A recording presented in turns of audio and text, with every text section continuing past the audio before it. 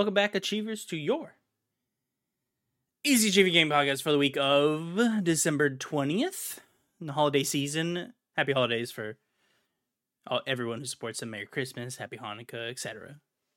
Thank you so much for joining me today.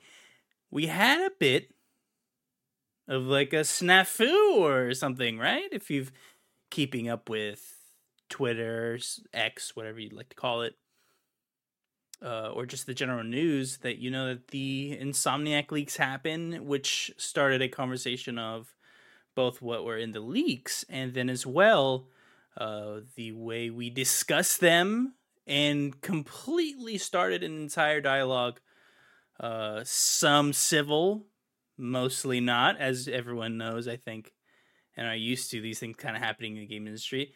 Usually there's two giant dichotomies of thought, one saying absolutely no, one saying absolutely yes, and just kind of arguments in between. I feel like this was a bit more in the middle than usual, although there were a few things that seemed interesting, and I want to bring up everything, and we're going to be talking about all of that in the news today. Now, before I get into what I'm talking about today, which we'll be covering the leaks, and this is actually going to be just an episode just on the Insomniac leaks. One, because I know people do not want to actually partake in the leaks. I understand that a lot of people view the games industry as somewhat different than other industries like movies and these things, where they like being surprised about things. I've come to understand, I do not agree, but I understand that there's a lot of people's interest and want out there, right? I imagine you wouldn't have even clicked on the video, but just in case, I will not be covering this on a regular show. Of course, there might be references. I will not be blurring anything out in normal shows, but I will try and maybe give buffers or something. That will be something I have to think about later on. And we'll all go through it together. And of course, this is an open dialogue. Let me know what you want seen throughout the regular episodes. So that's number one. Number two, of course, I'll be covering the leaks here. I will be having timestamps on the show. One will be for the leaks. One will be for the discourse around the leaks. And then my overall thoughts and everything, right? I've done full write-ups on both things. You can skip around if you'd like. You can partake in all of the leaks. I did not to specify what I'm covering in the specific leaks. I will not be covering everything. One, that would probably be a 3-hour show. I don't think anyone actually wants to read every single part of the leak, because not necessarily just because it was leaked doesn't mean it's interesting. And a couple other things. One, I don't think there is anything really interesting on, for instance, saying that a upcoming game is this many missions with this much expected in it, with this many side quests. This is how much total time is in the game. That will not be happening here. Of course, you can go to any sources out there and figure these informations out, but I will not be covering full specifics here. I will be doing more broad, in my opinion, more interesting discussions on the specifics of some of the leaks, but will not be going trudging through every single leak. I have seen a lot of it, not everything, as I did not piece myself through the files. I just went individually to a bunch of different places. I will be sourcing that very soon. But aside from that, let's see, I think I covered everything I wanted. Of course, we talked about the discourse and everything like that. Discussed how we'll be discussing the leaks again. I think I've been pretty fair with what I'm covering here. And we'll be talking about why I feel I should be covering this and what that means for, one, the show, and two, my opinion on these leaks moving forward, as this kind of invoked a entire dialogue around these sorts of... And I keep saying the word leaks. I think that's just something we can all agree on. It's not technically a leak. It's more of a security breach that then funneled everything through ransom, sort of. I don't know. It's really hard to describe. Sorry, random cut there. Had to go help the dog. Not important. I was talking about, of course, the open dialogue that has kind of started through the leaks. I want to discuss that here. Of course, I want to discuss it with you at home or at work, wherever you tend to be. Let me know both in the comments and at my Twitter at EVM9000. I've actually decided really to not talk about this until this video, because I wanted to really stew on my thoughts. I wanted to gather everyone else's thoughts, weigh them, decide what I thought. Everyone knows my idea of what leaks are, and again, this is not really a leak. It's more of like a security breach that was then released without getting ransom, but we'll talk about that in a little bit. For easy conversation, I will be calling it a leak. I understand that's not technically what it is, but I think it's easier to just call it that, because semantics and all these. I think I'm done with the intro to this. Of course, hopefully you're entering this with an open mind, as I know this is kind of sensitive for a lot of people right now. People are upset that anyone's covering this at all. I feel that that's quite interesting. We're going to get to that later, but let's just start the show. I've been going on for much too long without actually giving you the meat, right? So let's start. Insomniac Games, the storied video game developer owned by PlayStation and are the creators of Ratchet & Clank, Resistance, and its biggest series of games to date, their 3 Spider-Man games, has suffered a massive leak/breach of privacy. Before we get into details of the leak, let's get some background. Residia, a ransomware group, revealed on December 12th that they have breached the security of Insomniac and have a total of 1.67 terabytes of data.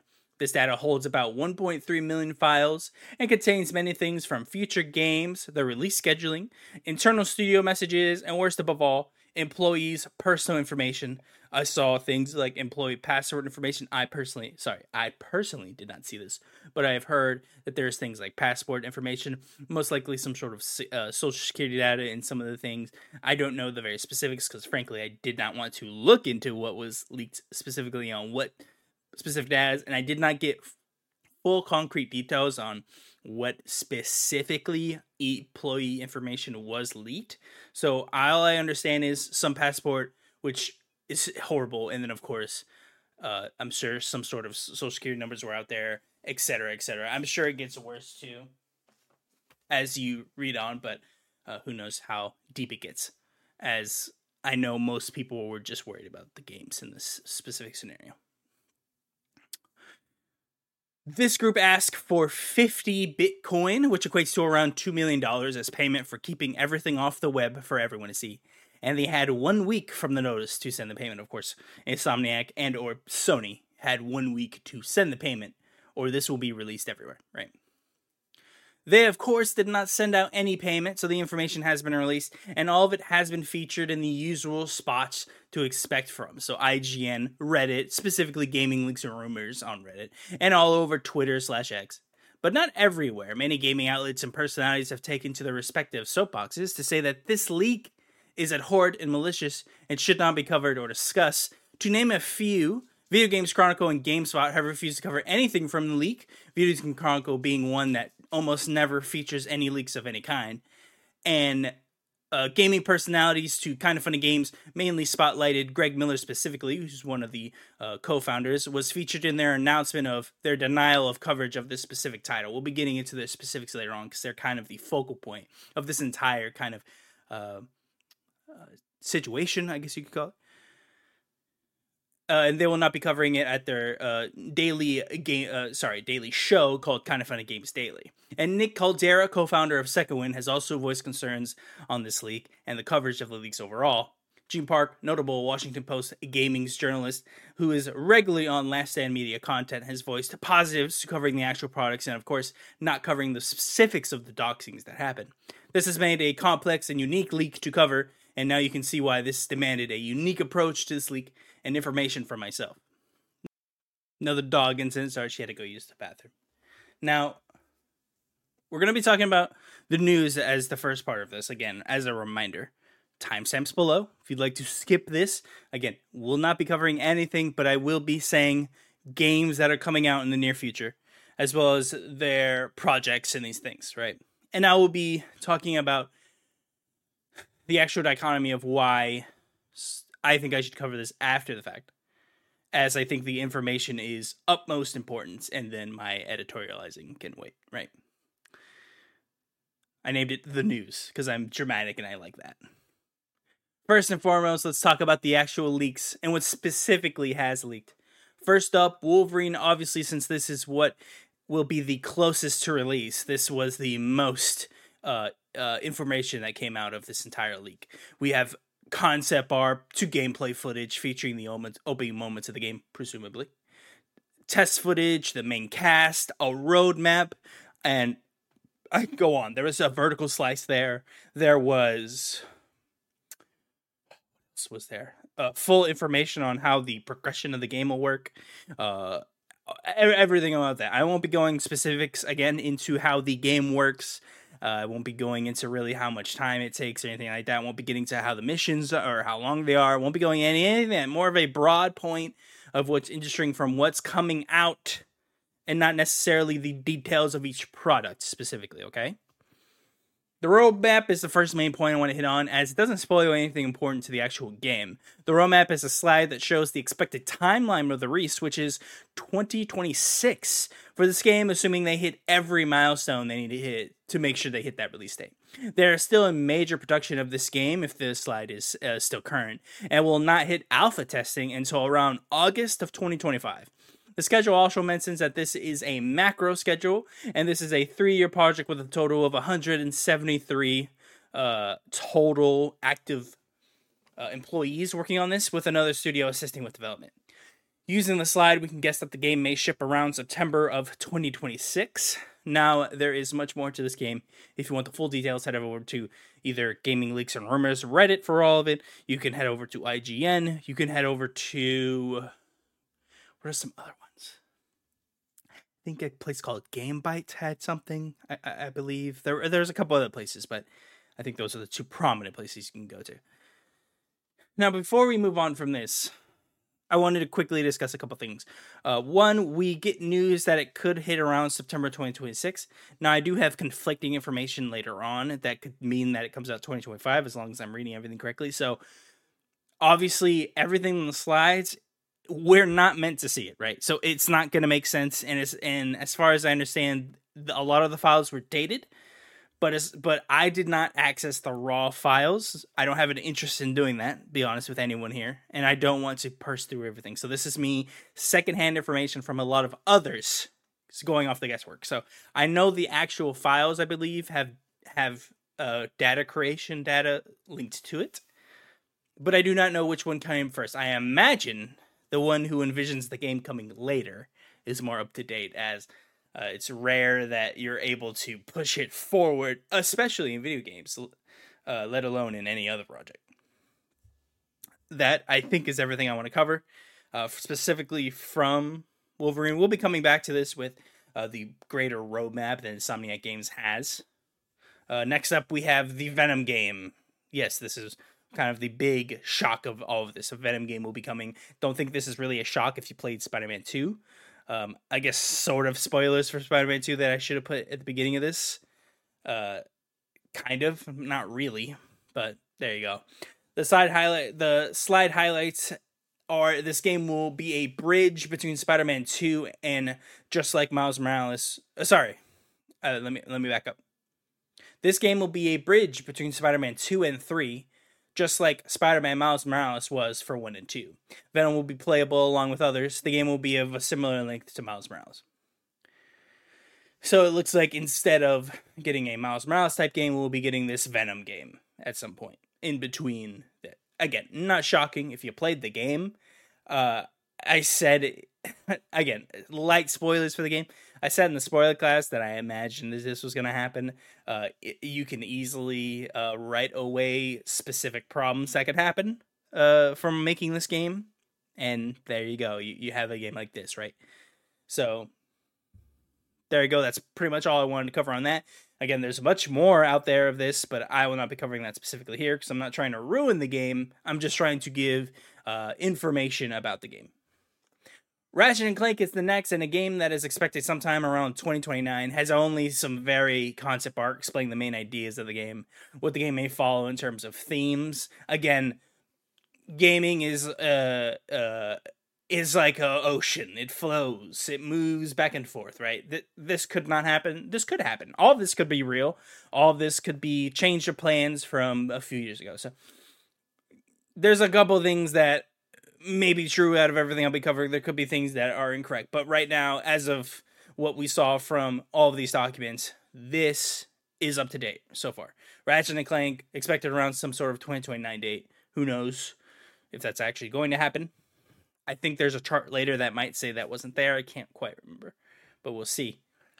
There also seems to have been a canceled game called Spider-Man: The Great Web, which would have been using their own words in the leak slide for this, said it was going to be a AAA multiplayer open world action adventure.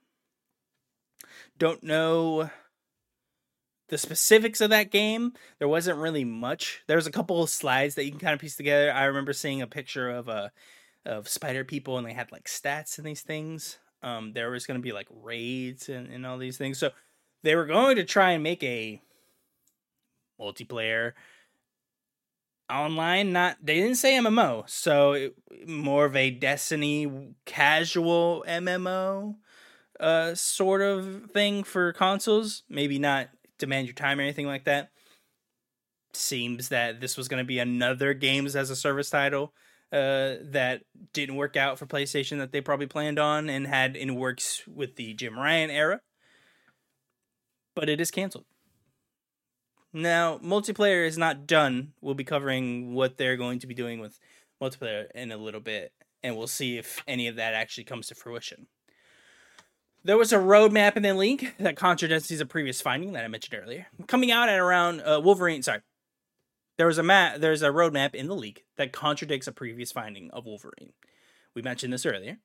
Coming out around 2026 and has a large roadmap spanning from 2020 to 2032. 2035, I believe. This was Spider-Man Remastered and Miles Morales, Ratchet and Clank, Rift Apart, and Spider-Man 2, all where they're supposed to be in terms of release date. But Wolverine is in 2025 at the end of the year. Spider-Man 3 is in fall of 2027. X-Men, which is a game we haven't talked about yet, will be a featured X-Men game, will be of 2029. A new IP will be featured in 2031, maybe summer. X-Men with a 3 in the corner of the title, which should read as X-Men to the Third Power. So who knows what this actually means in terms of what the leak could be. It was interesting. It's literally the X-Men title, classic kind of like 90s blue and yellow. And it has X-Men to the Third Power is how you should read it. There wasn't a second X-Men in any of this, so I'm assuming it is some sort of internal name. Internal way of saying the name. It could be just a code name or something like that.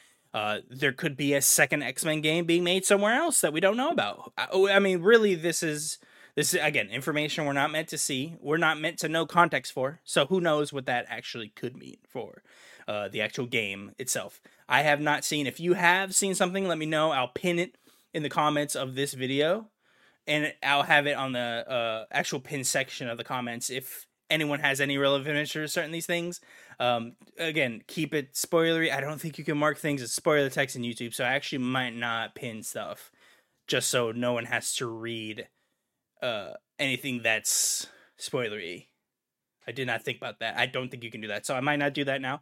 But let me know if you think any of this or any new information has come to light, and I'll try and have a corrections maybe in the description or something to try and keep this as spoilery as I guess you want it. I don't know. I'm trying to help everyone out there.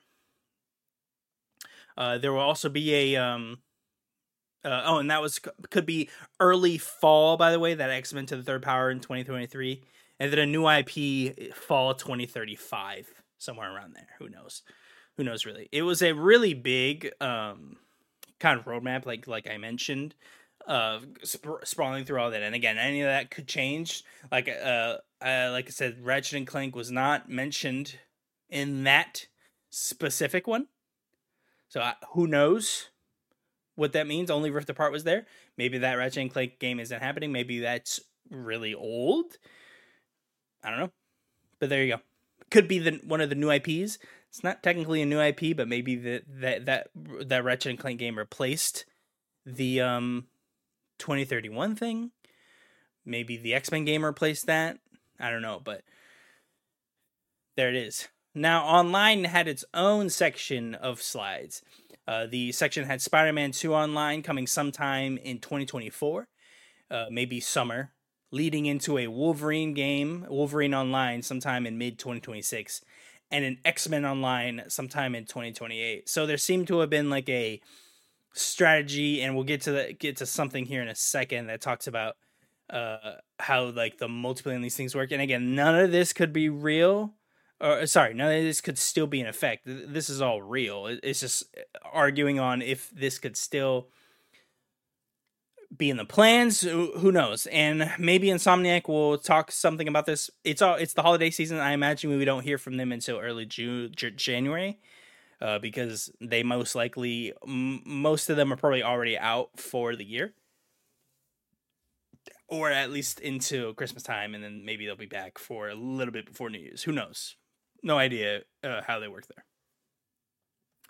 But it will be mentioning that they have seemed to be very interested in bringing online components, specifically after the game is launched. Maybe they saw some sort of info in how Ghost of Tsushima did their online, that they got like maybe a spike and PlayStation shared that data, and now that inspired other people to do it. Maybe they've completely abandoned all of this, and this is old info. Who knows? Maybe they're still doing some of this, but not all of it.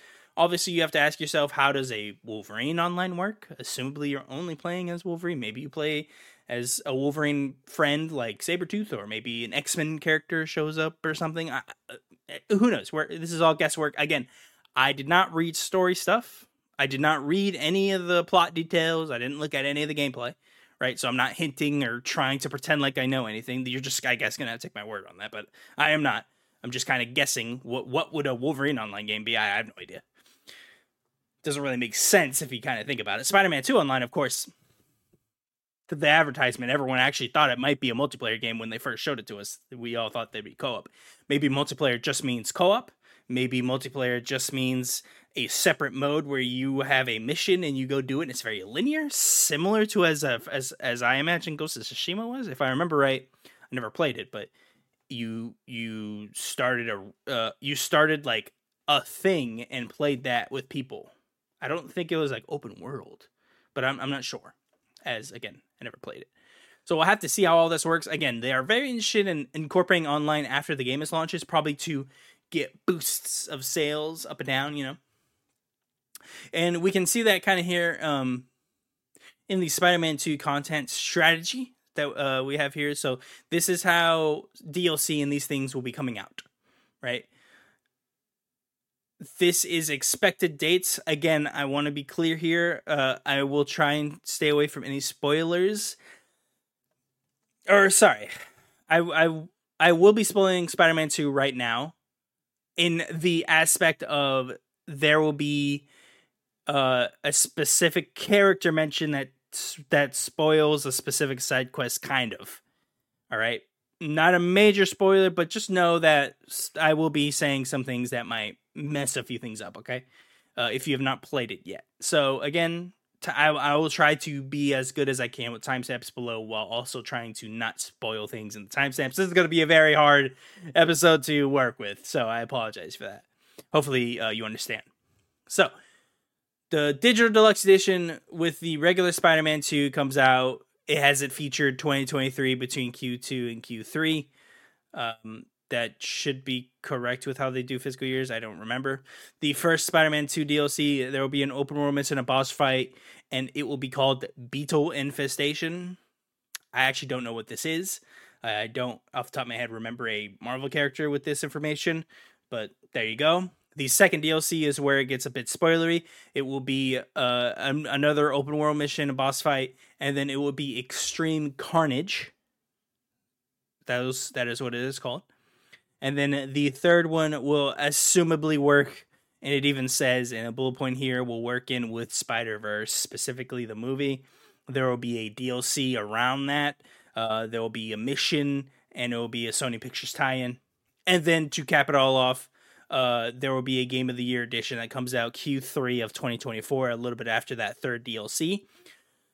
And to backtrack, Beetle Infestation's Q1 2024, so assumably May? I don't remember how their fiscal years work, but I think that would be like March to May time for them.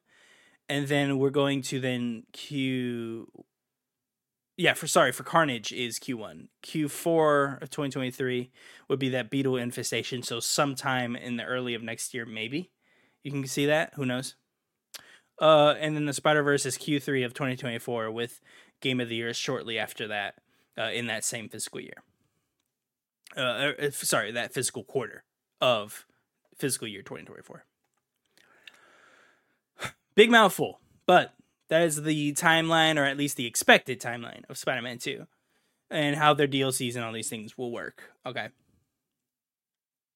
Now, let's talk about Spider-Man 3 and how there will assumably be like a 2-part thing, if this is being read correctly. There's like an entire chart on how this will maximize money and profits and all these things, right? Now, this is something unique, as Insomniac may take something out of the movie industry and split up their, presumably, final installment in their Spider-Man series, with Spider-Man 3 making it into 2 parts.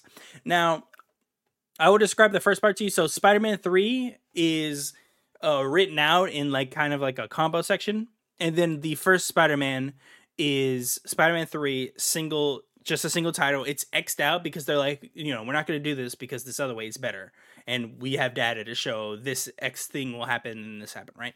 So originally it was going to be holiday of 2027. You have fully Spider-Man 3. It will sell a lifetime of 15 million units. It will come out at a launch price of $69.99. And they will net around $7 million to $720 million. Dev costs will be about $300 million. The net contribution will be around $160 to $180 million, and their ROI, which is return on investment, around 50%, right? Now, if we talk about what their plan is now, so instead of doing that, they do a part 1 of Spider-Man 3 that launches same time, holiday 2027. They sell around the same units of 12 million. They go to a $49.99 model and hit around 405 million to 415 million. And they have like a number next to it of saying like 550 million. That could be like what they want to hit, maybe.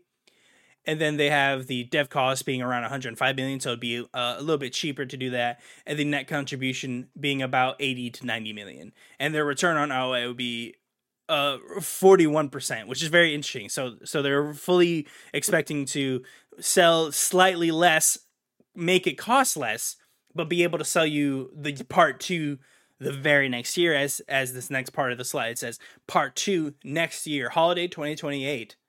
12 million units, so they expect to sell the exact same amount of units of the first part, which, okay, it could make sense. Same exact price of $49.99. So instead of selling you a $70 game, they're going to sell you a $100 game spaced out between a year. Again, if all this is still true, by the time this all happens, who knows? It will net their sales between about 405 to 415 million. Dev costs will be 225 million. So the dev cost will actually be more this way, right? The total cost being $400 million, right? Yeah, $400 million total. So more than the $100 million more, but they could get more on return. And we're not even done with how much the dev cost would be. The net contribution being around 40 million. The return is 16%. So smaller return because it's going to take them assumably a lot more to make part 2. I imagine they already know why. I don't know why, but they probably know. Maybe part 2 is a bigger experience, or they're able to make more of it since they have technically more time to do with it. So it's going to cost them a lot more money. Now, we have a third section of the slide, but it's important to know this. So this is actually the multiplayer plan. This will launch day and date with part 1. Okay, so that same holiday 2027 timeframe, it'll be multiplayer. Now, I'm curious on how they will sell. So it says lifetime units of 3 million So that's interesting. I don't know. It says it will add on to the sale, and it'll be $49.99. So I'm curious. Maybe they're saying like an additional 3 million people will buy it just because there's multiplayer on it. I'm a little confused on that. Be honest. The dev cost will be around 80 million for the multiplayer suite on this game.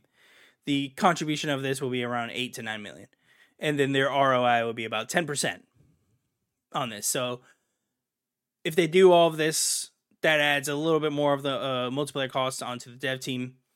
And now we go into what they expect. So now that when all this is done, part 1 and 2 are out, they do a combo of everything. So part 1 and 2 and the multiplayer assumably. In 2029, they sell around 2 million units of the re-release. That costs $60, right? That will cost, their net sales expect to be around 100 million. And their dev cost will be nothing because the game's done. And they're just putting it together. Their net contribution will be around 60 million to 65 million, and the return on ROI will be greater than 100%.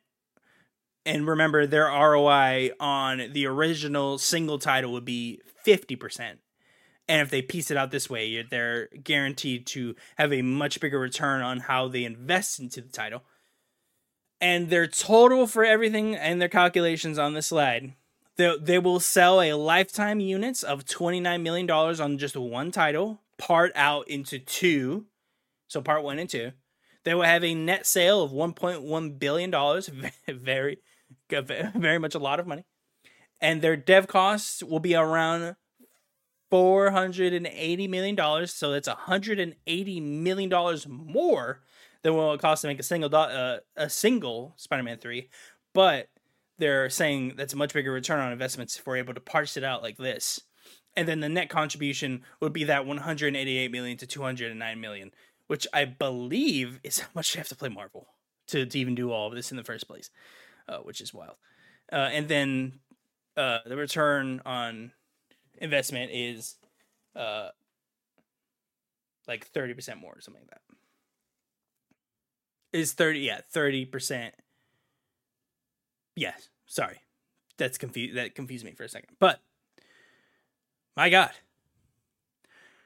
I love seeing these kind of deep dives into what they're thinking and how they're approaching how to make more money in a time span where people are complaining about paying $70 for a thing, and we might very much be in a time span of who paying $80 for something, right? And people are already flabbergasted when they have to pay $70 when a game comes out, and they're looking at it. Well, let's not make them spend 70.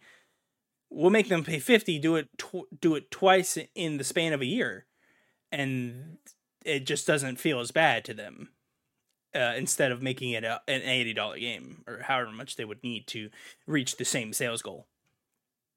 I frankly think it's interesting, and if they don't want to raise the price, it's probably the best way to do it. I actually don't like the idea of it being cut up into parts.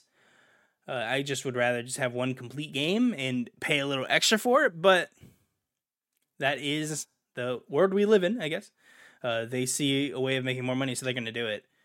Interested in seeing what people think about that. Now, with all these Insomniac leaks, there were actually some Sony information in there, and there had an actual internal document that kind of describes how the landscape of Xbox buying Activision Blizzard will change things. Now, we're getting a little off course here in the middle of this, so I'm actually going to save this. Yeah, I'm gonna save this, actually, because I don't want to get too far out of the bend, because we're gonna have Sony all together on one thing. So I apologize for kind of sweeping you there. We're going to skip this, come back to it. We're going to talk about some key financial measures and what they're going to be talking about with specific regards to the Venom game and what it will be of Miles Morales. They're going to compare the two, and they're going to see how it's going to work over the lifetime. I think it's very interesting here, because although they don't expect it to surpass it in its first year, they ultimately think it will, I believe, compete overall. And this is lifetime for Miles Morales versus Venom coming out the one time. Even and they also say, oh no, so actually, I was wrong. Let me read everything and stop talking. So they have two columns, Venom and Miles Morales, as of June 2023. That's how the two columns work, and they have each of their brackets and what they would be called the financial measure. It's all written out, right? So they have a launch date, a launch price point, first 12 months units, their lifetime units, net sales in the first 12 months, their total net sales, the Marvel licensing fee, the profit share, something called COGS. What is COGS? Oh my god, what is COGS? Do not remember. Give me 1 second to look it up. Of COGS in finance. Cost of goods sold. I knew I heard that somewhere. I'm pretty sure it was in my old economics class in like high school or something like that. So cost of goods sold includes all of the costs and expenses directly related to the production of goods. That makes sense. So that's just a condensed way of like, this is the cost of goods sold. There you go. I'm sure people at home are screaming like, COGS? Are you serious? It's one of the most simplest things in all of economics. I apologize for that. Marvel licensing, profit share, marketing, development costs to launch, development costs post-launch, title profit, and then return on investments, and ROS, which is return on what? ROS in finance. Sorry about this, folks. I want to make sure I'm correct on the return on sales. Duh. Jesus, I'm off it today. Let me get a sip of water.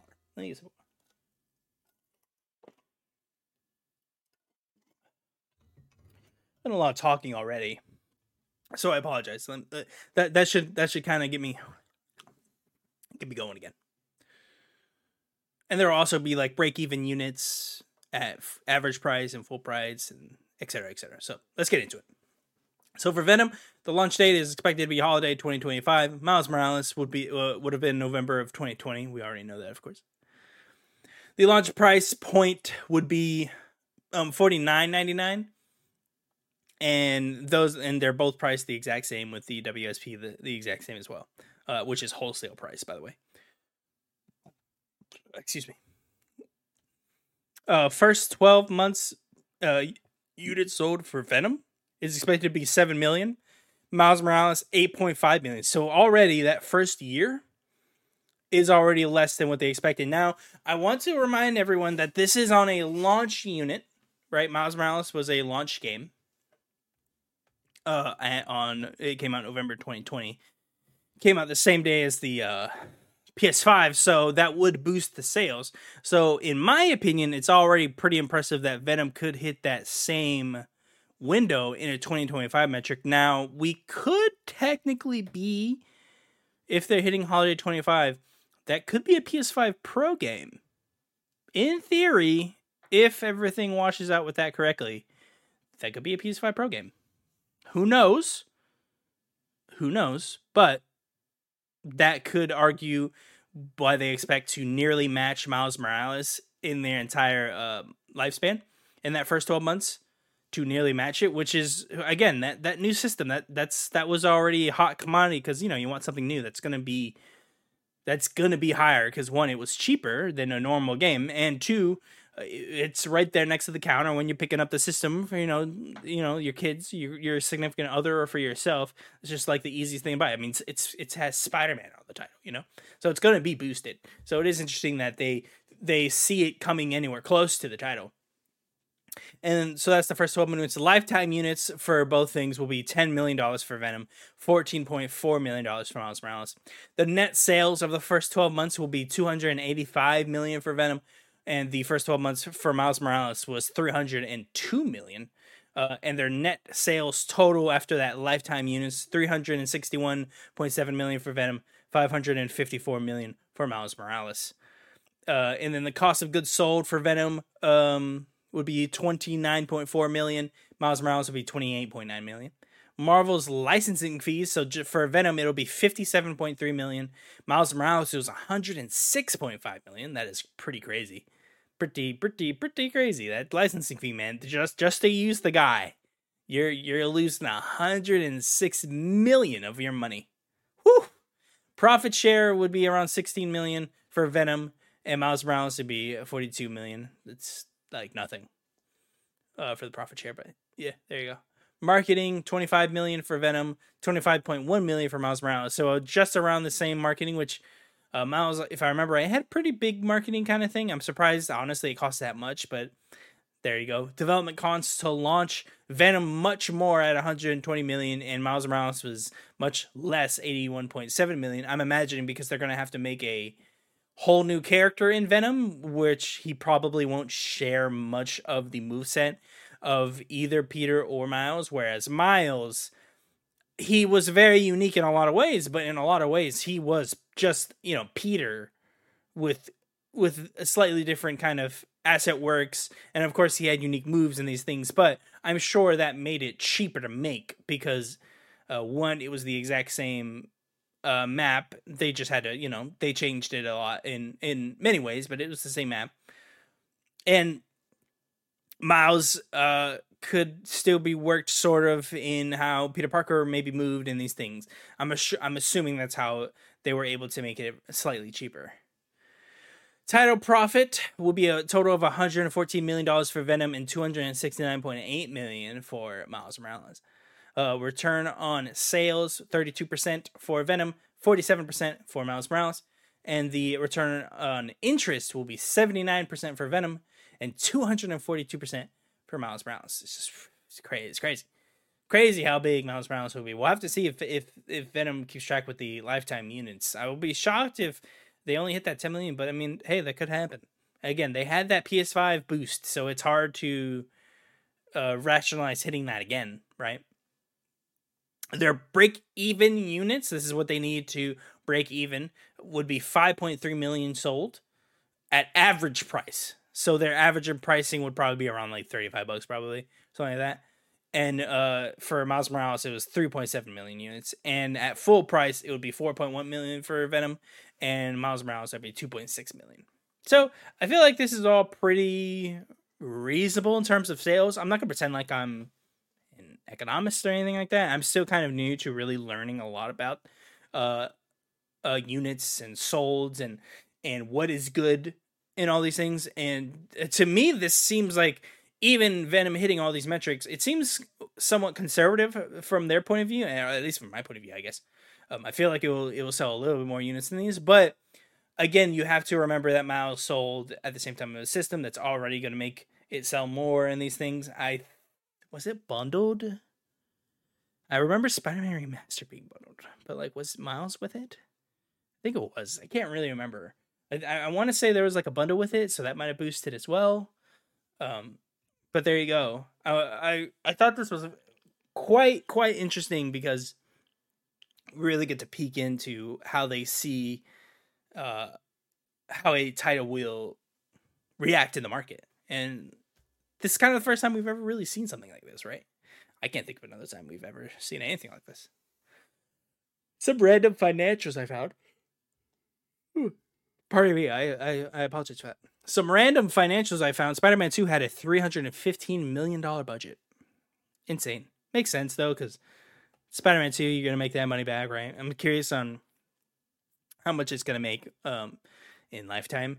Around 24 days on the market, Spider-Man 2 sold 6.1 million units, which is... Oh my god. Hold on. Let's get a calculator out, everyone. Let's calculator. Right? So, Spider-Man 2 was a $70 game, right? So, 6.1... Wait. Why did I do that? 1... Let's get that to a million. Sorry. 6... There you go. So it sold 6.1 million units, right? So, and it times $70. That'll get you $427 million. So they made their money back in 24 days on the market. So on that first 24 days, they sold 6.1 million units. So they made the budget as long as they stayed on budget, which I assume they did. $350 million is a lot of money. Now, it says the budget. I found that randomly on a game. I found that specific thing. If I remember right, that was a Gaming Links. I remember Reddit, but I couldn't find the original slide for that. So if that's including everything with marketing in these things, which I know sometimes it does, sometimes it does not. Generally, the marketing will be about anywhere between some.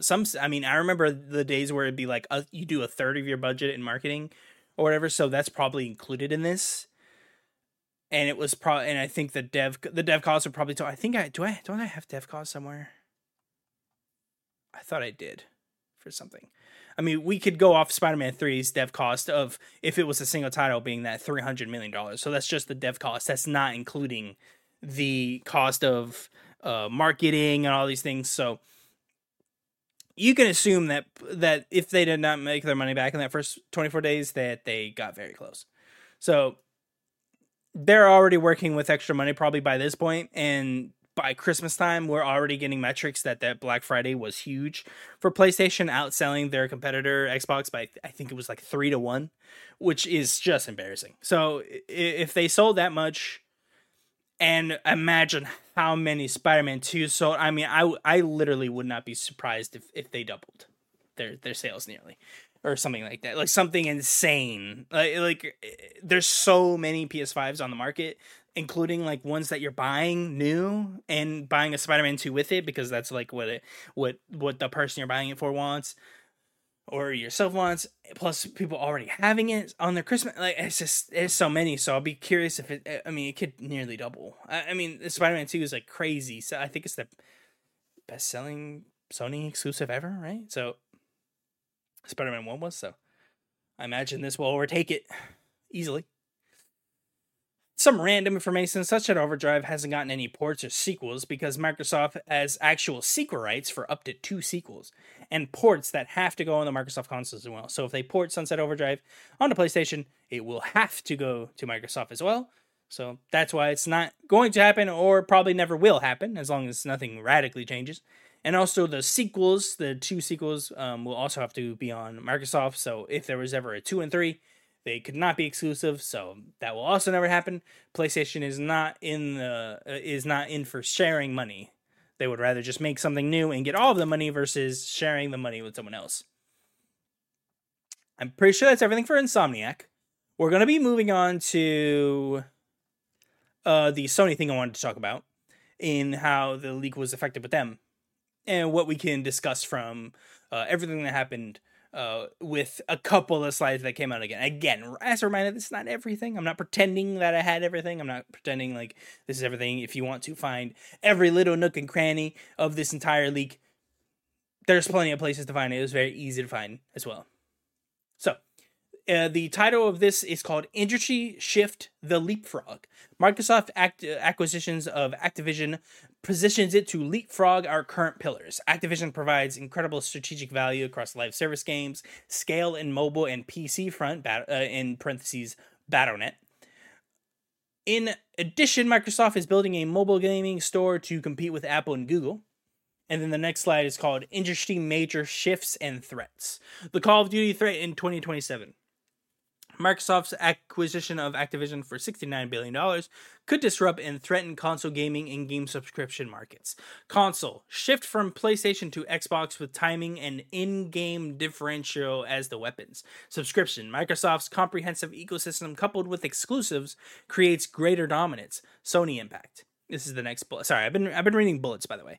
Next bullet. Massive threat, Sony impact. Massive threat to PlayStation Plus. Upwards of $1.5 billion of annual revenue threat. That's the annual revenue, by the way, they make off PS Plus by doing almost nothing. That's not fair. Not almost nothing. Just having a couple games, like, new every month, and then supplying you with servers and online, and then having, like, the streaming services working. So, like, it's just an avenue revenue of $1.5 billion, which is, very good to get. Very easy money to have it keep going as long as you keep the service going, right? 45 million subs times the $12 monthly times 12 months times 20% multiplayer third party, right? So that's their like actual threat to the PlayStation Plus dominance, right? Day and date threat. Post-acquisition, Microsoft will put Activision games on Game Pass day and date. Not saying that PlayStation will not get it. They seem to know for the fact that they will be getting all that the titles still, but that it would also be put on Game Pass day and date, and that would be hard for a consumer to not justify just buying it or just going to Xbox for that, right? Next bullet is Leapfrog. Activision provides incredible strategic value across live service games, scale in mobile and PC storefront. Microsoft can supply multi-game subscriptions, 50%, console games, 50%, PC, 60%, right? Sony pillars are already dated and behind the competition. Sony's impact need to expand. Elusive perfect game subscription. That's this. I think this is probably the most eye-opening out of all these slides. Premium content is one bulletin. Expectation of free best-in-class games creates unsustainable model. Monthly and incremental subs won't cover investment. Next bullet. Unifying mobile, PC, console experience doesn't exist. Form factor and computer power are too diverse. Next bullet. Sony impact. Premium sales model is the central approach. It's very, very interesting here. So each thing has the Sony impact, right? And they see it as the elusive perfect game subscription as being unsustainable. It's just not happening. That's why their premium sales model will be their central approach, which you have to argue they have no reason to buckling off of because it is working. Why move from that? And it seems like they kind of are moving from it if you incorporate these all these online games that they're trying to work, and now they seemingly are trying to abandon with some of these games, with of course news of Last of Us Online being canceled and all these things. But it seems to be their current planning. Steer course. Keep it going. Keep doing what they do best. Premium games, knowing a premium service with best-in-class games creates an unsustainable model. I have to agree with them. This is something that I've actually come to terms with in probably the last year to 2 years. I'm going to read that again. One bulletin, premium content, expectation of free, right? Best-in-class games creates unstable model. Now, I know everyone's saying, like, well, it's not free. You pay for Game Pass. But that is the expectation of it being free, right? You're not paying the premium dollar for the experience, right? You're not paying for that big, fat $300 million Spider-Man 2 on your system. You're paying for the couple $1 million Pentiment and your one-off random, $300 million Starfield? Probably more than that, $350 million. Probably even more than that. Who knows? But as a premium subscription model, it's just hard to believe that they will be able to sustain this if it was not a Microsoft, right? If this was anyone else, some startups, it just wouldn't happen. You have to have a Microsoft here to be able to even start a business like this, let alone make money off of it. It is said time and time again, they are not making money, right? It is not something that makes them money. They are in the black for most of the part, they're not in the black, they're in the red. Being in the black would be good. I'm sorry about that. As far as most people understand, they're in the red, and they're not really hitting profits yet, and that's really not the idea. I don't believe they really care about making profits yet. They probably care in like 10 years. If you remember, we had that big Xbox leak from the FTC hearing that someone like accidentally opened up, and we could see literally everything that they had planned, and one of them was by 2030 they double their subscription, if I remember right. Hopefully I'm remembering that right. To maintain Game Pass's existence, pretty much. It seemed like a do or die model almost, and that just seems like that. It's hard to believe. It's hard to believe if that actually does happen. So. Because I believe it was 50 million by 2030, which Activision Blizzard helps with that, but now you're $69 billion in the hole. And what's the one argument? I believe this was Hoag's Law, for great YouTube channel, by the way. He said it was in reference of no, it was Gary Whitta. Sorry about that. It's Gary Whitta, I believe, that said this, where when they talked about Force Awakens, I think he said something about like when you hear news about Force Awakens, like, oh, the movie costs like $300 million to make or something like that. He was like, well, it actually costs $1 billion because we're trying to make our money back from buying Star Wars in the first place or whatever.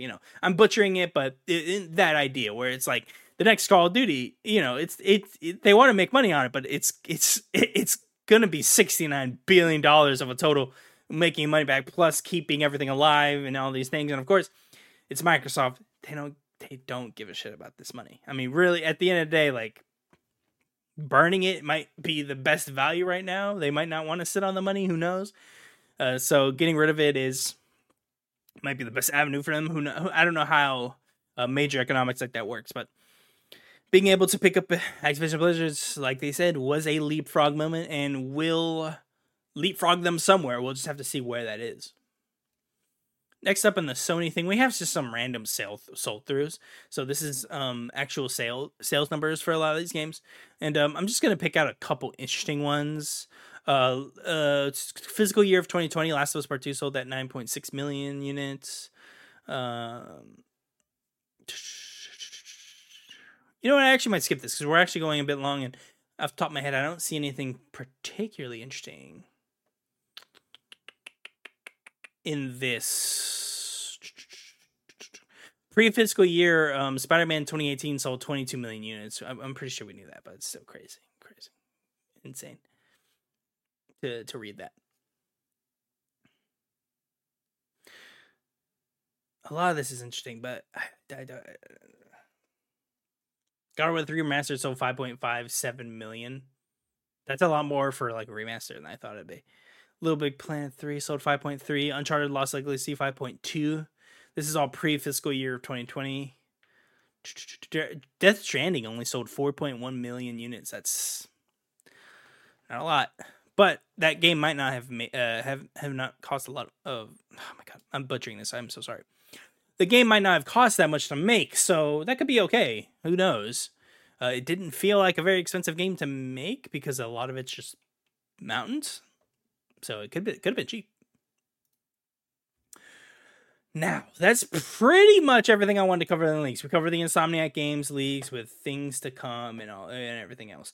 We covered PlayStation and a couple of their things that came out. And this is tired, but I did not cover everything. I have no interest in covering everything because I would just be spoiling the games for you here. I'm not interested in doing that. I'm also not interested in doing that myself, frankly. So I just wanted to point that out yet again, that if you do want to send more, go check it out. Please do not put it in the comments or anything like that. Let's respect each other. I don't want anyone spoiled more than they wanted to from watching the vid.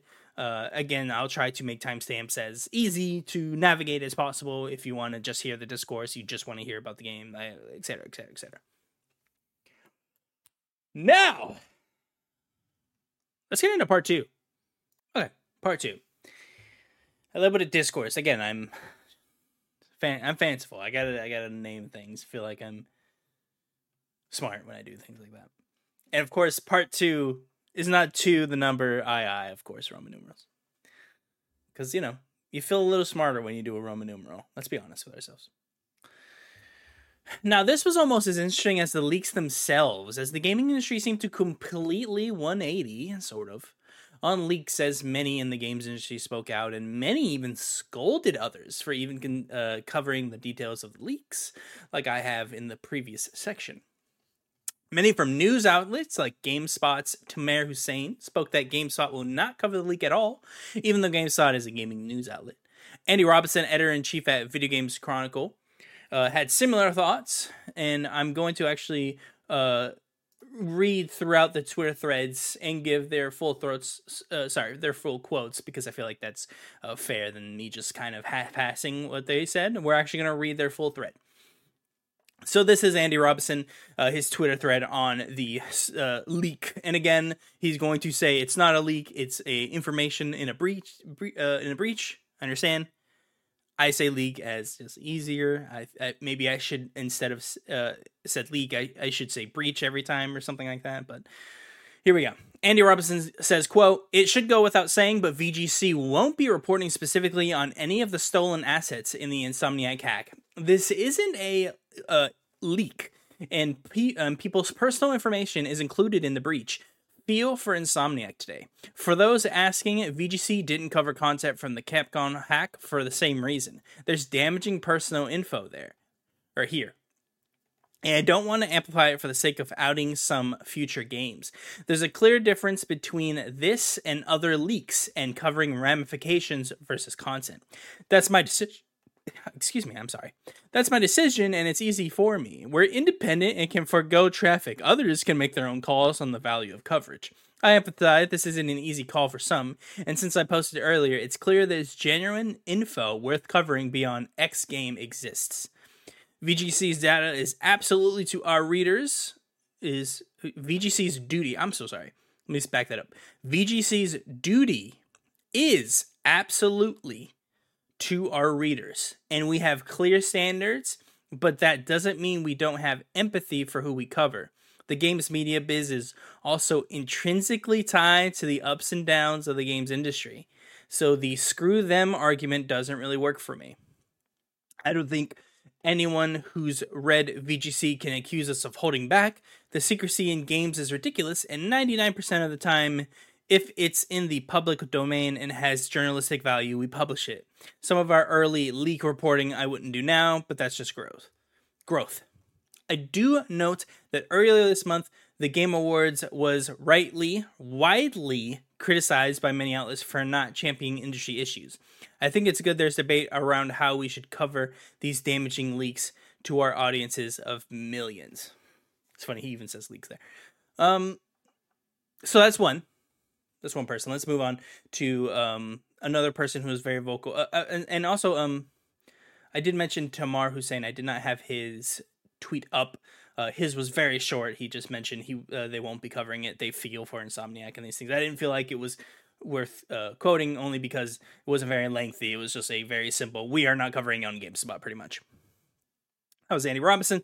Next up, we have Greg Miller, co-founder of Kinda Funny, whom also seems to be more and more somewhat of a spokesperson for the gaming industry. Had an entire segment of his show, Kinda Funny Games Daily, dedicated to why they won't say any of the specifics of the leaks and will only talk about the human component of how the leak of the information will be of effect to Insomniac games moving forward. He says, quote, with a minute and 28-second what would you call this, intro for the usual show, Kinda Funny Games Daily, that goes every day talking about gaming news. He starts with, this Insomniac leak is an invasion of privacy done on a massive scale. That's why today we will not be reporting on the details of the leak. Instead, we'll discuss how this affects the people working on your favorite games. He goes on to mention in the 128 that he feels if he's not going to talk about the leaks, he feels bad for Insomniac, etc., right? We're going to talk about what that means for that specifics, but I want to get through everyone, and then we can kind of piece through who we want to talk about in these things. Nick Caldera, someone I know, not new, but I interviewed on this very show, and he's very nice to me.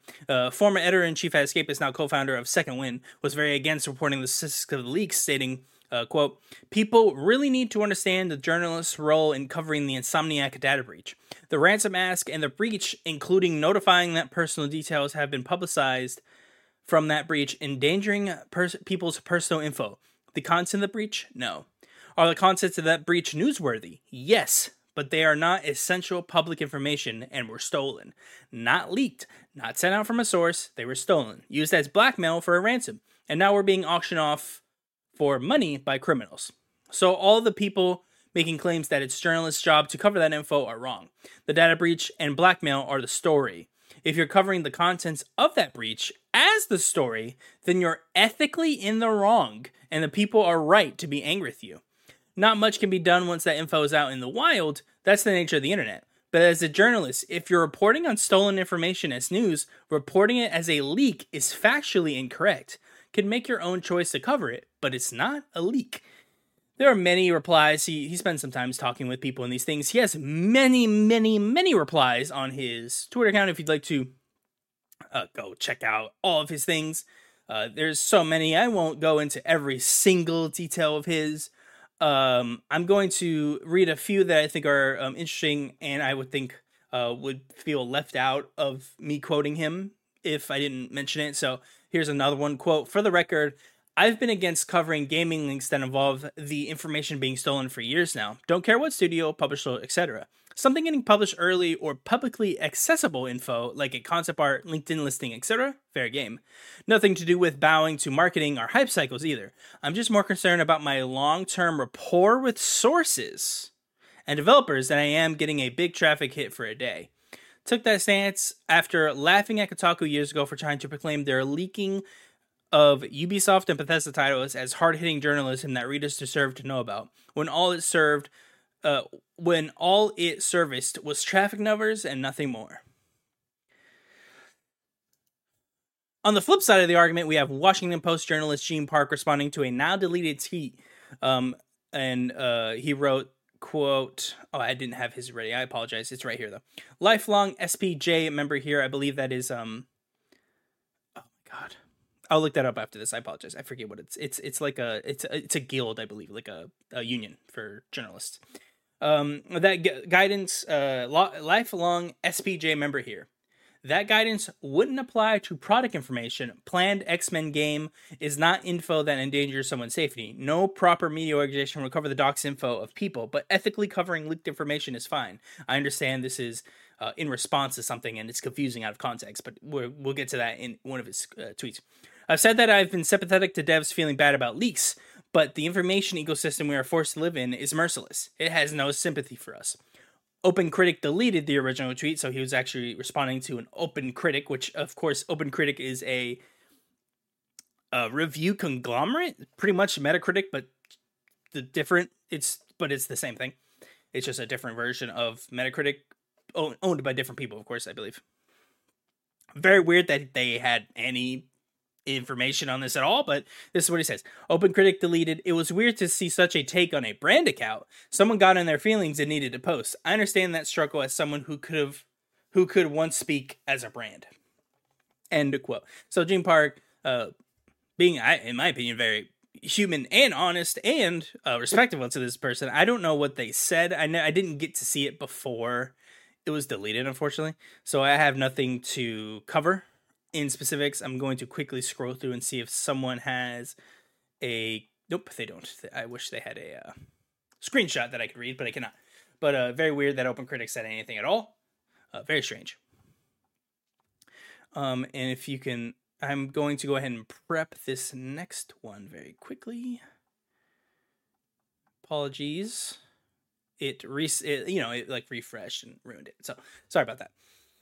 Now, Chris Raygun, co-host of Sacred Symbols, retweeted Greg Miller's tweet that we just read earlier. He's, of course, the co-host of Sacred Symbols. He reads he wrote the following, quote, I appreciate the sentiment, and employees' personal information certainly shouldn't be aired out for everyone to see, but this is still news. There were many, many, many leaks this year in the gaming industry, and nobody had a problem covering them until now. That's weird to me. With Jez Corden, of course... Let me get his official title. I don't want to disrespect him. His official title, of course, managing editor at Windows Central. It just simply said agree to this. A quick glance from Jez. I didn't see any other way he talked about these today. He seemed to kind of stay out of it, as far as I understand. But maybe he wrote something and I missed it. Now I wanted to read all of that. And I gathered all of those quotes to give you a wide gambit of responses on this particular issue. So now... let's talk about this. So no more writing, no more of me, embellishing and writing all my own things and finding all these things. It's just me talking to you right now. So we're going to sit back, relax, and just talk about everything that happened after this. We talked about the news. We talked about, of course, the discourse surrounding the news, and we had the little preamble before all this. And now we can just sit back, relax, and fully talk about what to. I guess I'll start with my opinion on all of this. Now, I think you can already gather my opinion on this since I read you most of the actual news from this. I believe that we had a very interesting conversation around this as a gaming industry as a whole, kind of out of nowhere. But before I get into that specifically, I want to read why I talked about any of this, right? One, it is the news. Right? I don't really quite understand anyone saying this isn't news. It's newsworthy. You know what? Let's get the Webster Dictionary for news. News. Webster dictionary. Let's see. Maybe there is something here that that like we're missing or I'm not having fully understand. So, news. Of course, plural in form but singular in construction. 1A. A report of recent events. Previously unknown information. It's 1 as well. That's B. 1B. 1C. Something having a specified influence or effect.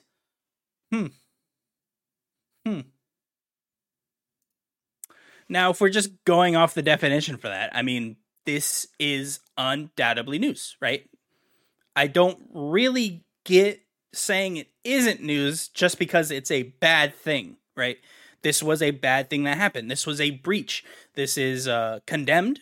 Shouldn't happen. People shouldn't do this. They do it, but it happened, and we now have to live in the reality where it happened. There is no head in the sand situation where we kind of sit here and pretend like, oh, you know, I wish we knew what Insomniac was doing. We do. We know it now. It happened. We should move on. We should report on it, talk about it, and move on. In my opinion, that's what I did. I talked about it, and I'm going to move on. I'll reference this, I'm sure, a few times, but aside from that, you know, I'm done. I think we all should have reported on it and moved on. I find it strange. I hope this doesn't come across as rude, but you know, I don't really take you as seriously as a gaming news site if you don't report on the news, or at least you pick to report on the gaming news. We already kind of struggle on actual gaming journalism in the games industry. Most gaming journalists, I'll put in quotes, again, I'm not trying to be mean here, I'm just giving my opinion here, and what I view as someone who has been reading this and being very involved since I was 12, reading Game Informer every month with my dad, either in the car on the way to school or at home. And we would always talk about it and discuss things. And of course, that was journalism, but you know, not hardcore journalism or anything like that. So I've been here for a while reading all these things, and we don't really have many gaming journalists. We have Jason Schreier, we have people that I feel like try to do journalism when they can. Rebecca Valentine comes to mind, where she had that really great piece on Destiny a little bit ago, doing like the hard work it is to get out and talk with people and these things and get quotes and all these things. And there's of course other people, but we're kind of struggling on actual journalism. So it's interesting to see so many people like clearly have like a stance on leaks. Where we had Capcom's leaks earlier this year that also had personal information. No one said anything about that. I wonder why. Is it maybe because it's Japanese and no one has friends in Capcom? I don't know what that is. I don't know why, but it's just weird. I'm just pointing that out. I'm not accusing a specific person. I will be accusing someone in a little bit, but not in the way that I think will hopefully it will come across. I'm not trying to accuse anyone specifically here. But I find it interesting that in the world where we don't really have a lot of great games, or maybe I shouldn't be surprised that we're kind of picking and choosing what news to write about. This is news. Whether, again, we like it or not how we got it, it is news. You should have reported on it. If you're not, and you didn't, in my opinion, you aren't as a reputable gaming news source anymore, right? I already didn't really go to GameSpot. You know, this doesn't affect me going to GameSpot any more or less now, so I'm not going to pretend like, woe is me, GameSpot, I can't believe they do this. But it is strange that they're just like, oh, we're not going to talk about it. It's weird to me, but of course, they can do whatever they want. VGC at least has a standard that they don't do this at all, and they are keeping to that. I also disagree with them, but they always seem very nice. They have great content. I go to VGC all the time for one, the show, and two, personally, just to read stuff on there. So maybe that's favoritism's talking, but you know, they could do what they want. I don't agree, but I still like their content, so it's not really going to affect how I interact with them at all. So I thought that was an important note, but again, I do disagree fully. Leaks are important, and just because, and I think I understand what he means by this, but just because you're reporting on a breach of security doesn't mean you're amplifying the news of the personal information. That confuses me, because no one will ethically know, like in Gene Park, he said this, right? Yeah, no proper media organization would cover the docs info of people, but ethically covering leaked product info is fine. I can't think of a single gaming news site would give up doxed info, right? Kotaku has done some shit writing, but I don't think they would ever do that. That would probably be the one person that maybe possibly could do it, and I really don't think anyone would do that. So I really don't quite understand what he means by that. Nick, in a similar sense, I get what you mean by like it was gotten illicitly, but in theory, every leak is given illicitly. Everyone has an NDA, so technically that's also a crime, right? So I don't see, I mean, there's a difference clearly. Sorry, I'm not trying to like say like it's the same thing, but if you sign an NDA, and a lot of them are very serious NDAs, and you leak information, I mean, you're still not supposed to do that. So what's the difference? There is a huge difference, but one is incredibly criminal, and one is technically civilly liable. It's not a crime. You don't like go to jail. You just like, you're civilly liable. They could like sue you and make you pay money in these things. Rockstar is a big Nintendo. They're very litigious in those specific manners where they will go after you if they find something out. But I do want to, but I wanted to highlight those specifics. I did want to highlight Kind of Funny really quick. As everyone who watches this knows, I'm a huge fan of Kind of Funny. I watch them a lot, not as much anymore as I did. It's just because time, and I have a lot more people I like to watch versus just watching Kind of Funny when I used to. Still support them on Patreon, these things for the for the money, and make sure that they're all having fun over there. And I like Kind of Beauty. I really like that show. I did want to bring them up specifically because I found it interesting in multiple parts. One, very damning. Two, not as damning if you just listen to what they talk about. So if you actually listen to what they say in the Kind of Funny Games Daily, like little section of the show they have to the Insomniac leaks, they're not really saying anything like crazy. They're not going to like pretend like this didn't exist or anything. They just didn't want to cover the specifics of the leaks on the day to give Insomniac the time of the day or something to let them heal and like make them feel better in these things and all these stuff. It does come across as preachy. Greg Miller is famously preachy in my opinion. Again, I love him, right? He's fucking, he's a great guy. He seems all in the up and up to me, but he can come across as very preachy. I mean, he's done a lot of very preachy things before. And and half of them I agree with him. So I'm not like saying he's crazy or anything. It's just what he does. This is kind of his thing. He values his spokesmanship of the industry very seriously, I believe, and does authentically try to get across what he thinks are the best things. I'm not saying I disagree with what he is saying, but it is important that he is doing what he thinks is best, not what he thinks he should say or anything like that. At least I believe. I disagree with a lot of he says, but I agree with a lot he says, so it doesn't really matter to me. He can do whatever he wants. He is millionaire, probably, at this point, so he's fine. He's in the part where he does whatever he wants, and he's trying to make Kind of Funny big. I get that. It's just strange to see that Insomniac, and this always looks bad, regardless of how this goes, right? Greg Miller doing this specifically with Insomniac looks pretty bad because you've covered all the other ones, right? Capcom, I believe, also had employee leaked documents. I should have checked that before. I apologize, I didn't, but I'm pretty sure it did.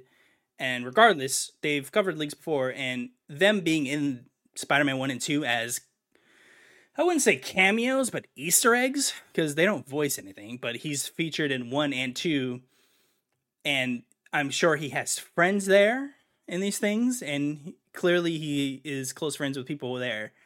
And again, he has all the right to do this, but that is probably why a lot of people jumped down this guy's throat over the weekend. Sorry, not the weekend, over the day of all this happening, saying like, well, you reported on this and this and this. Because, it does seem favoritist if that was what they're going for. If that wasn't what they're going for, it's regardless of what they're going for, it's going to look that way. It's going to look like they're playing favorites because one, it's Insomniac, they were in the game, so it's going to look bad, right? Regardless of if they're being truthful or not. I think they are. I think they really are trying to be truthful with this. They said that, they'll be going with leak. We'll have to see, like, if this matters, but like, I'd be honest, like, this isn't the Kind of Funny show, so I'm already getting too in the weeds with it, I imagine. So I want to cut it down to, he was kind of the main guy that preached this. I keep saying preached. I try not to be negative here. He was the klaxon call. Everyone retweeted his thing, right? Saying their piece on this, whether it was them agreeing or someone thanking them, saying like how much this meant to them, et cetera, and of course some people on the other side being upset. Of course, Chris Reagan retweeting and appreciating the sentiment, but it's definitely not the same thing. And I have to agree with the overall sentiment of a lot of people saying, I don't get why this wasn't news to everyone, because it's not like, as you saw with what I did, at no point did I ever see anyone's personal info. I don't think anyone really is getting that. I'm sure the people who want that don't probably care about the gaming news. They're probably sickos online. So it's strange that we think we're amplifying this specific section of this, but again, I urge you, if you have a opinion on this, just go watch their whole thing. I think they actually have a pretty measured response to this, honestly. Whereas the 1.5 minute thing makes it seem like they are being incredibly for Insomniac for this, whereas they're actually technically trying to say like, no, we're trying to keep it measured. But again, it was always going to look bad because they're in the game. So, yeah. It's like it's kind of a lose-lose situation. If they reported on it, everyone would have complained that they reported on it. If they don't report on it, they get to say they're showing favorites. So honestly, at this point, they were probably a lose-lose. They were probably trying to show favorites, and they're not a news site. So at the end of the day, their personalities, they're not IGN. IGN reported on it, which I believe they should, like I've already said. Kind of Funny did their thing. They don't want to do it. They don't have to. They're not a news site. They're a conglomerate. Not conglomerate. That's the wrong word. They're a... what's the word? They gather the news and tell you every day, like, what are the news. Now, you could argue that they're now less... they're less reliable now because they didn't tell you the news this time, but I think that's kind of semantics, and they still referenced it, so you could have went and looked at what you wanted to do, and they still saw it. I believe it was Blessing on that show actually said, like, he's seen things because it's just on Twitter, so like he can't escape it. So he knows things, and they're just not going to talk about it like right now, but they'll talk about it on like their respective shows and these things. So now that that's done, because that was kind of the central hub for all of this, that 1 minute 30 video with like a handful of words attached to it that everyone had like their 2 cents to talk about. Now that's done. I did want to round out and kind of just leave my thoughts with you all and kind of reiterate, the news is news. Everyone who reported on it should have. If you didn't report on it, you probably should have, but I'm not here to say you should do anything. At the end of the day, you guys run it. I don't really care. I really go for the news that I think I need to know from these sites. And if I don't think I will find it, I can usually just go to a source and figure it out. So I'm not really too worried about that. We've had this gaming journalism problem for a very long time. We really don't have many journalists to even speak of. So it's not even a new problem.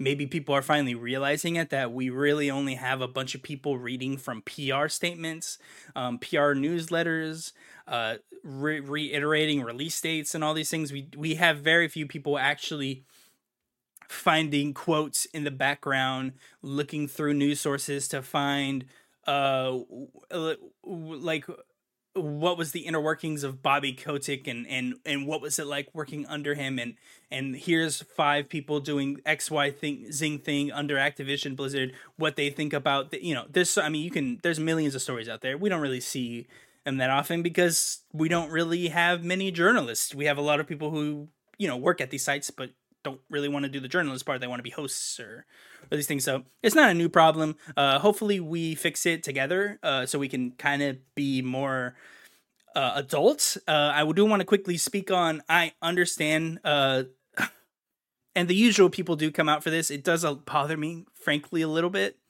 that the usual people come out to say like,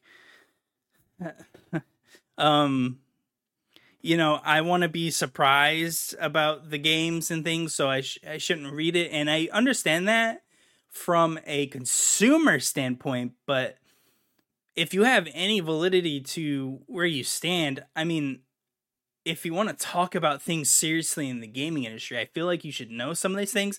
There are inherently interesting things. We just talked about incredibly interesting sales data, a complete financial measuring breakdown of how Venom will sell, what that means for their metrics, their return on ROI, what it means to break out Spider-Man 3 in 2 parts instead of 1, and how that will maximize their sales and all these things. I haven't even gotten to that I wanted to talk a little bit about.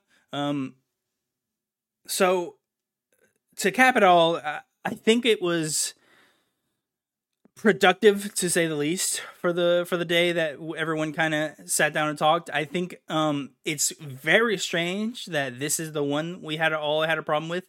I think it's weird that we covered all the other ones, Grand Theft Auto 6, without anyone really complaining too much. We had a couple people complaining about leaks because they want to be surprised, and I'm sorry, it's just hard. Whenever I read that, and maybe I'm too cynical, and I'm really not trying to be rude, but every time I see like, oh my god, it was ruined for me, and it's just like you really like, you're sad that they didn't advertise to you better. Like, it's just weird to me that that's a problem. Like, you're sad that I wasn't PR'd or something. It's just, I don't know. I get being excited for things, but to be so against, so for being excited that you're against actual news and newsworthy things in places of importance. If you're a regular consumer, you do whatever you want, but being in places of power, for lack of a better word, in the games industry, and sitting on soapboxes and complaining like, I wasn't advertised better because I knew it before and I wanted to be excited. That's a little weird to me. I think we should grow up a little and be able to talk about things like this, especially when it's very, very interesting things like sales data, like how different projects get greenlit and taken back, and what does like raw concept art look like when they're really just talking about the vagaries of what the game might be, and it's still just an idea in someone's head. How did that come to the screen and all these things, right? We could talk about those things without having to talk about that Jim John from marketing's phone number was this, and this is where he lives. I don't think me reporting on any of this, and I'm not pretending I'm important. I'm not saying that at all, but I'm not saying me reporting on this amplified anyone's personal information. So, and maybe I'm incorrect. I'd love to be challenged on that if someone thinks they can, but I think I've said my piece. I think we talked about a lot of interesting things here. I'm very interested in that sale and the sales data. It really goes to show you that we get a lot of, or at least the game devs put a lot of thought into how much they will sell. And I mean, this is probably very, very expensive economic I forget what they're called, but they're like groups where you pay a group and they like run like theories in these and like guess the market and be like, well, Venom hitting here, this is probably how much units you'll sell around here and here. And it won't make this much money. It'll probably make this much. And think about how much thought was put into the Spider-Man 3 being 2 parts. Like, that's a lot of thought. They put a lot of theoretical economics into this is what happens if we sell it in 2 parts. We will not lose money. We will gain money. It will take us more money to make the game, but at the end of the day, we will nearly not double, but we will add a third extra of net sales. Now, of course, net sales. Who cares about net sales? You want to know how much money you're actually making, etc. But all that being said, I hope you enjoyed my thoughts on everything. I love discussing the more ethereal parts of the gaming industry, where we're talking about how everyone on Twitter is either for or against something. There's no in between. I find that always incredibly interesting when people are getting wildly upset for certain things. I think it's something that we all gain positively from when we talk about it this way. So I hope this has opened either some dialogues for you at home with maybe a significant other or a close friend, or maybe this opened a dialogue between you and me in the comments below, or Twitter at EVM9000. And we can talk about this more freeform if you'd like. Of course, this is an open discussion. And remember, this is, of course, YouTube, so you know what to do. Like, comment, subscribe, share with a friend. If you want to talk about the Insomniac League Scaler, make sure you share this video with them. And thank you so much for your time today. I hope you have a happy holiday and enjoy time with either your family or your friends or however you celebrate it. Make sure you have a great time. I will see you guys very soon, as I do still plan on trying to do a regular episode for this week, so you're not without content for your Christmas break. I know some people like having some content after the Christmas. I know I do. So I try not to leave you guys out in the air, wet and whatever the saying is. I forget it. Isn't it out in the cold or something? Out in the something? It's not important. Aside from that, thank you so much for stopping by, and until the next time, go.